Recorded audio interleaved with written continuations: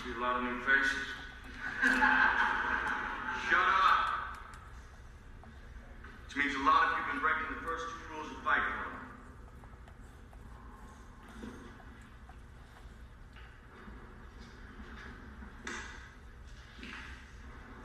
Man, I've seen Fight Club the strongest and smartest men who've ever lived. I see all this potential. And I see squandering. God damn it, an entire generation pumping gas. Thank you for tuning in to hashtag DITD Down in the Den. As always, I'm your host, Mars. In today's episode, we're going to be talking about Monday Night Raw. We're going to do a review about all the segments, the changes, and really just get into it. So without further ado, let's go ahead and get started. So the episode opened up with a United States title match, Apollo Crews versus MVP to, I guess, unite the title. MVP's fake title, which looks better than Apollo Crews' actual title. So it was a good match. Now, overall, I just want to, before I even get into the match and our review of Monday Night Raw, kudos to WWE for trying something different. In this no fans era, it's certainly been extremely difficult for them to find their footing and provide compelling TV each and every week. Not to mention recent creative changes behind the scenes. Clearly, Paul Heyman and Bruce Pritchard have different ideas of what they want to present in a wrestling program. And I'll have to admit, it can be very jarring to see storylines drop without explanations and characters flipping back and forth from heel to face without really any good reason. The days are long gone from pro wrestling being presented as legitimate sport, so in reality we all know we watch for storylines, and I have long stated that pro wrestling is just athletic storytelling. One thing that has truly been missing lately is the element of surprise in storylines that really make me want to tune in. Before Raw even began, WWE announced the return of Shane McMahon, and they announced that a new faction would debut. I'm totally against that. Now, I certainly understand the ratings have been in the gutter, and they did not want to have another record low, but I will never, ever be a fan of announcing returns or surprises to get a cheap boost in ratings for that particular week. I would rather be surprised, let word of mouth do its thing, and have people tune in the next week. It's much better to sacrifice that one specific week than to really be surprised. Another big deal with me is underpromise and overdeliver. But I digress. Back onto the Apollo Crews match. Apollo Crews is back from this mystery disappearance storyline. He was injured by Lashley. I don't know if it was COVID related. I don't want to speculate, but I do know wrestlers have been disappearing for weeks on end during this pandemic. WWE has been pretty silent from the initial wave of breakout, so I wouldn't be surprised if he was impacted by COVID-19, but it's not my place to speculate on someone's health.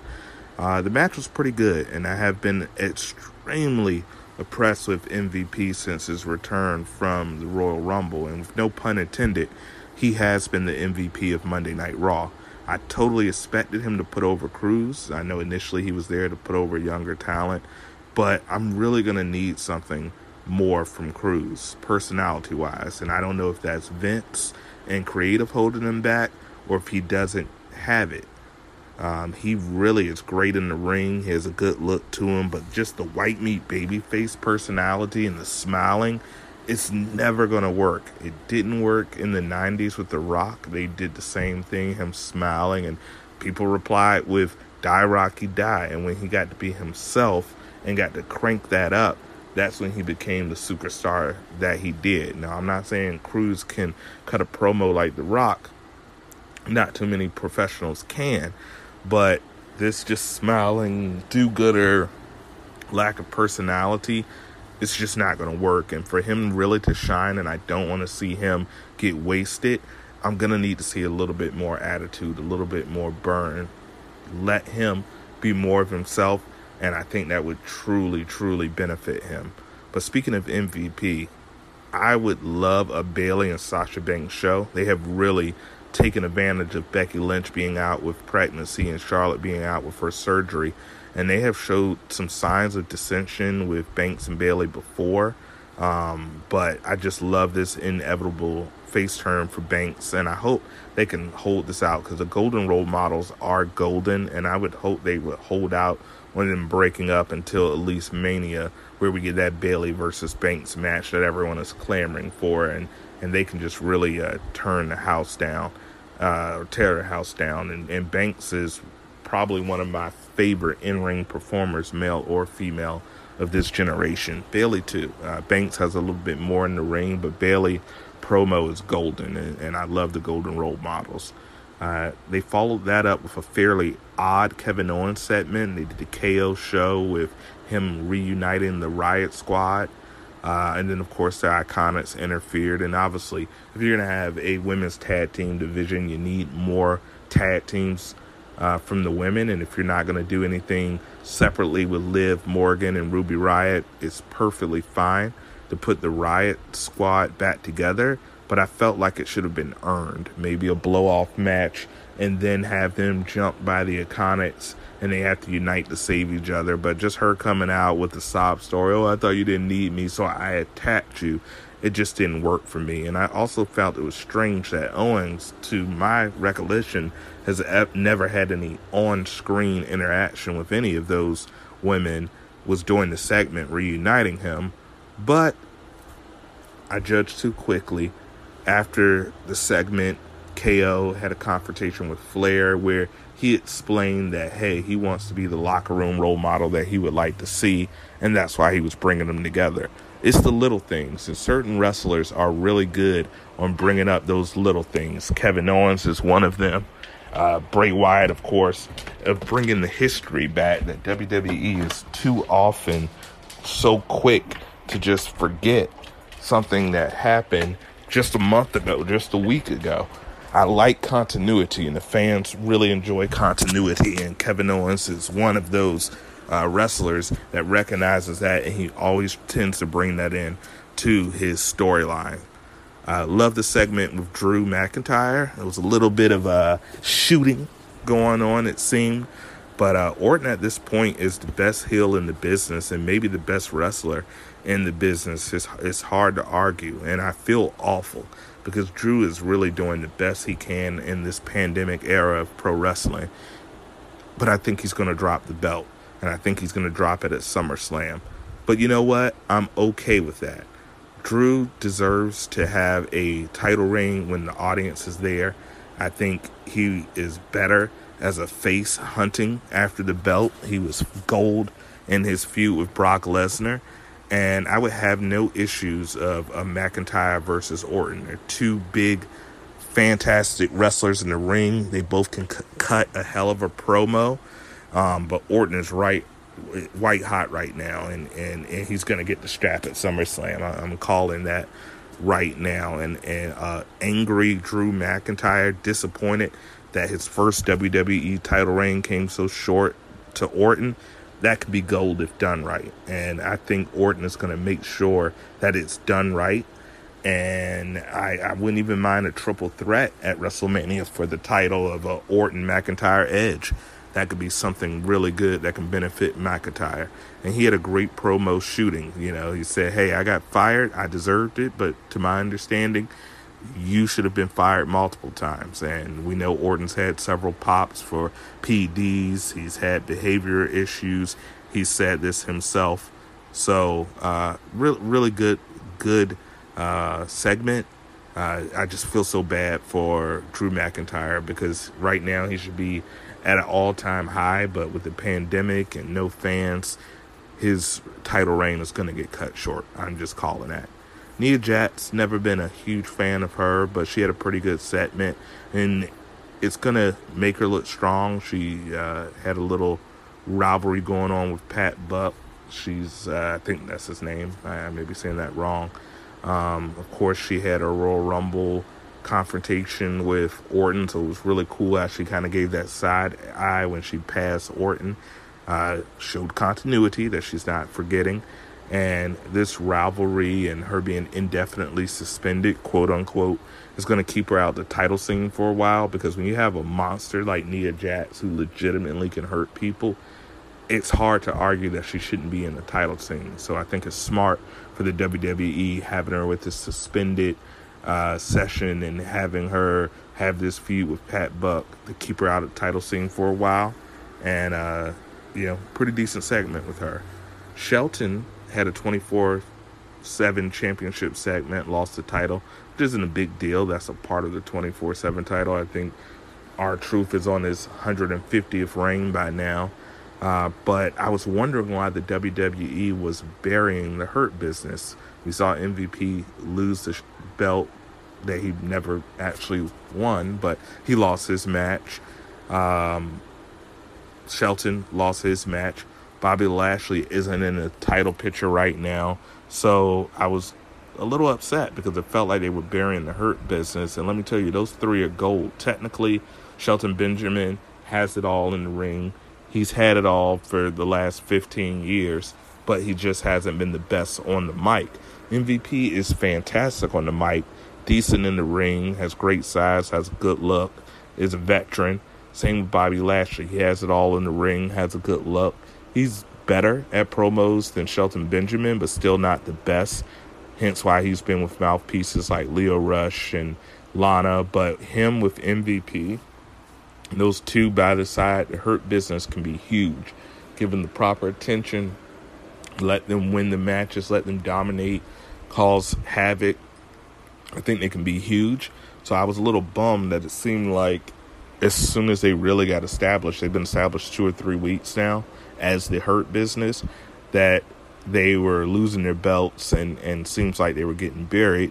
But that's why they say patience is key. And I'll talk about that a little bit later. Banks versus Baszler was a hell of a match, and Banks has been my favorite in-ring performer this year and one of the best, male or female, in the business. But the ending was hot garbage. Asuka came out, who was not involved in the match, and she attacked Bayley, who was not involved in the match. And for some reason that ended in a no contest. It's little things like that. Little things like that when you're the largest, most successful wrestling promotion in the world is unacceptable. So I don't know who's in charge of that, but you got to pay attention. Treat it like a legitimate sport. Give rules. And when the rules are broken, we'll all understand. WWE is huge for introducing things, and then Vince gets tired of his toys and they just drop them, such as the superstars coming from other shows challenging once a week, or wild card rules, or whatever it may be. They'll introduce these things in an effort to get ratings, and they just drop them without explanation. And something simple like the reason a match would be disqualified or made a no contest, messing that up is unacceptable. So got to do some focus on a little thing. Garza and Andrade, gold. Garza reminds me of a young Eddie Guerrero. Rumors are that Vince sees the same, and they have been great, and it's just a matter of time before the tag team titles come into their possession, and I wouldn't be surprised if it's at SummerSlam.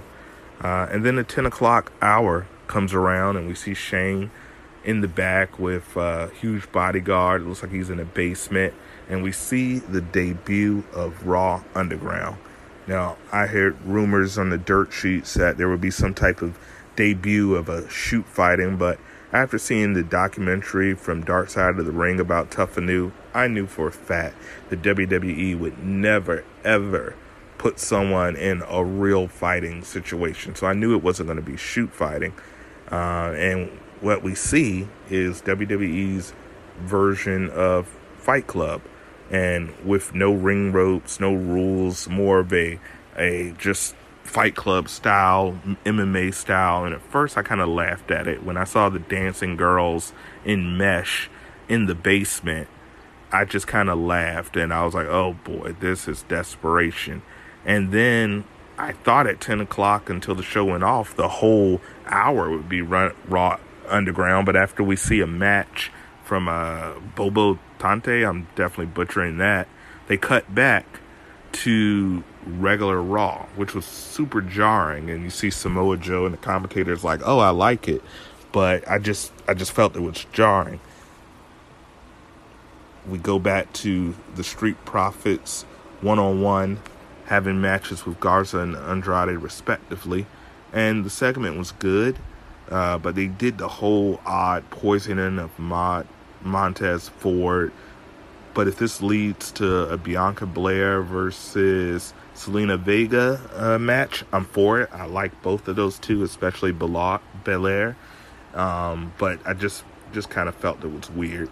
They cut back to Raw Underground. We see, I believe, Eric from the Viking Raiders against a no-name, and then another match with Dolph Ziggler. And by the time they got Ziggler, I started to warm up to what they were doing with this Raw Underground. It kind of reminds me of Lucha Underground, no pun intended. But I started to dig it, and I really thought the presentation could work. And I started to think of it, instead of cutting back and forth, that this is just Shane doing his thing in the basement of the Performance Center, and it's just going on simultaneously with Raw, and they cut back and forth. So I started really to like it. I am not, and I've said this before in other episodes, I don't know what it is with the Seth Rollins, and he's been giving a lot of TV time. But the Monday Night Messiah, it just doesn't, it could be so much better. And he's doing the best. He's doing the best with what he can do and what he's been handed. But I still don't really know his mission statement. Members disappear. I'm now hearing that Idol has been suspended without announcement. Hopefully he's okay and it's not health related. But they have members like AOP and Idol that come and go. And the only one that's really been consistent is Murphy. And I just don't see how you can be a leader, call yourself the Monday Night Messiah, with one disciple. We need to have more members. We need to have consistent members. And as I mentioned, if he's going to be a savior, he should be showing up on all three shows. We see Banks and Bailey doing triple duty. I've said this before. Jesus had 12 disciples. He should have 4 disciples on each brand, and him showing up and his 4 disciples on each brand just doing his bidding and really making Seth Rollins the most hated guy in the industry, if that's what they're going for. Now, I mentioned that I was upset earlier because it seemed like the Hurt Business was just being buried right when they started to get hot. But patience is a virtue, because they dropped those belts to get out of the storyline, because they essentially came in, took over Raw Underground, beat up everybody, and it was gold.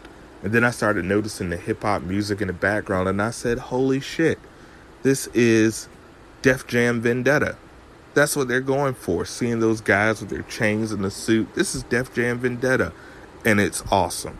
And I really, really dig it. And it was cool. They beat up some more people, took over, and said, hey, you know what?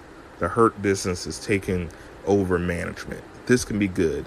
If they don't jump the gun and push things too quickly, this can be something that can really, really benefit Raw, especially in that later hour. I've always said, if you're going to go PG, be PG from 8 to 10 and 10 to 11, make it PG-13. And Raw Underground can do that. We could see more of the Attitude Era, and maybe eventually, if it gets the ratings up, they can leak into the main hours. But if that's where they're going to head for this, I'm really excited. And then I remembered they promised a debut of a new faction, and I don't remember seeing any faction. We saw the lights flicker. We saw Montez Ford being poisoned, which I'm sure is going to be attributed to this. And then they showed a little video of a faction that just looked like a bunch of regular guys in hoodies blow up a power generator with Molotov cocktails. The next day they announced that this new faction is going to be called the Retribution. I guess they're going to do a slow burn for this. The hoodies seemed a little too close to Black Lives Matter or Antifa, which is bad taste.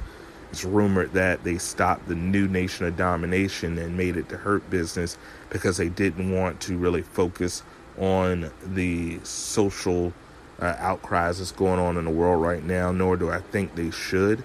But I think it was kind of in bad taste. Their hoodies and the whole Molotov cocktail seemed like it was getting a little too close to Antifa or Black Lives Matters. But, it was pretty good. It was pretty good, and I'm really interested to see who the members of the Retribution are going to be. Looks like a couple of NXT wrestlers are going to be a part of this, I believe. We already saw that Dominic Dojovinic, which I'm sure I'm butchering his name, has changed his profile, and it's rumored that he's going to be one of the members. It looked like from the people in the hoodies, if that are truly the wrestlers, it looks like a female was one of the wrestlers. So, who do you think is going to be in this new faction? I'm hoping Ciampa. He's been gone for a while. He's a fantastic heel.